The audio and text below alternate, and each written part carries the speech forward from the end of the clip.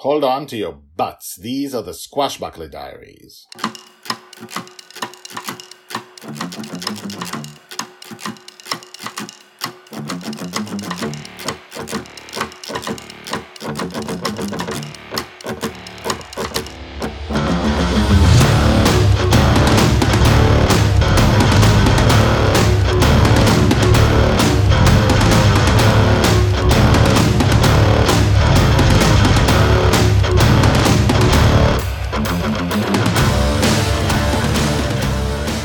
Welcome back. My name is Guy Hasson. You're listening to the Squashbuckler Diaries, the epic diary of Joy's life in the dream. Season 1, we're covering ages 2 to 6, as seen by the Red Dragon, who is actually a female dragon, a dragoness. The Red, as Joy calls her, Red calls Joy Dragon Little because Red would like to be her mother, which, she can't have kids, and she loves Joy. And therefore she calls Justin, Joy's father, she calls him Dragon Father. So, last time, if you missed last time, don't start with this episode. Go back one episode, because something surprising happened and now we're continuing it. So I will explain nothing to you. Nothing. You'll get nothing from me. Okay, so let's just start this. Episode 28, Princess Marianne, Part 2, Joy's Vengeance. Dragonfather did not return quickly once he disappeared from the deck, leaving Princess Marianne and Dragon Little alone together. "What is there to do here?" Princess Marianne asked. "Do you want to play games?" The princess shook her head. "Do you want to climb the mast?" "I really want your dad to come back." "I can teach you to fly the ship." "I really want your dad to come back. When is he coming back?" After a few more suggestions from Dragon Little and getting the same response, Dragon Little just turned away from her. "I'm going to play. You stay here." No, don't leave me alone. I've never been alone my entire life." Dragon Little turned around, making a face. She looked at the princess and suddenly her face changed. "I want to show you something," Dragon Little said. "Come on, it's interesting." Princess Marianne nodded. Dragon Little led Princess Marianne down the stairs next to her cabin, the stairs that led to the infinite corridor. After a few steps, they left my sight, but a dragon's hearing is better than any creature's.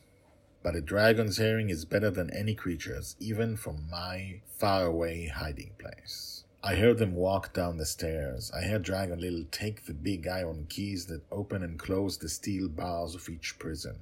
This way, Dragon Little said. "Who are all these creatures?" "This way." After a few minutes, I heard an iron door swing open. "Get in, it's really interesting," I heard my Dragon Little say. I heard a few light steps, and then the iron door swing shut quickly. I heard the keys in the lock turn. What are you doing? Little girl, what are you doing?" I heard Dragon Little's steps walk closer to the exit, even as the princess's screams became stronger. I heard some villains laugh, particularly Richard the Tiger-Hearted, who had just been imprisoned for imprisoning the princess. I heard the keys being rehung in their place. Dragon Little emerged on the deck and, in spite of the princess's loud protests, went into her cabin and fell asleep. Told by the Red Dragon. So, Guy here again. And, Joy is the good guy. She's the good person. She's the heroine in this story. But she is a human being. And she doesn't like Princess Marianne, basically, probably because she kissed her father. And she'd never seen anything like that before. So, this is about people. It's not about being fully,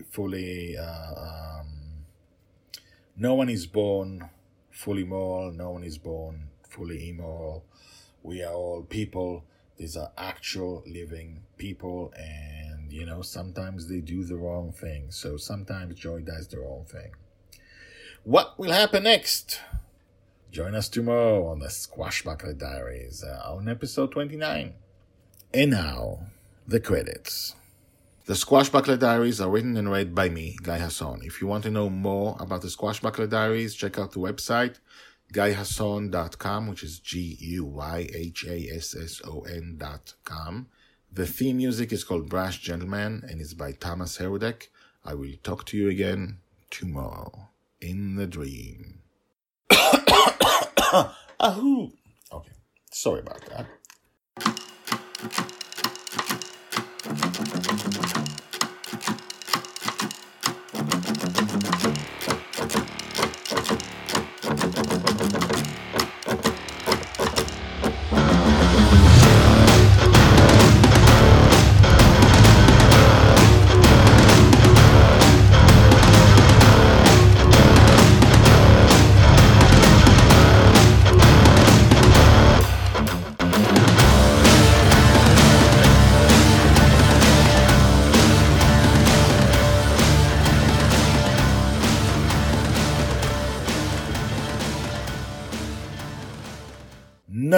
Nothing. You'll get nothing from me.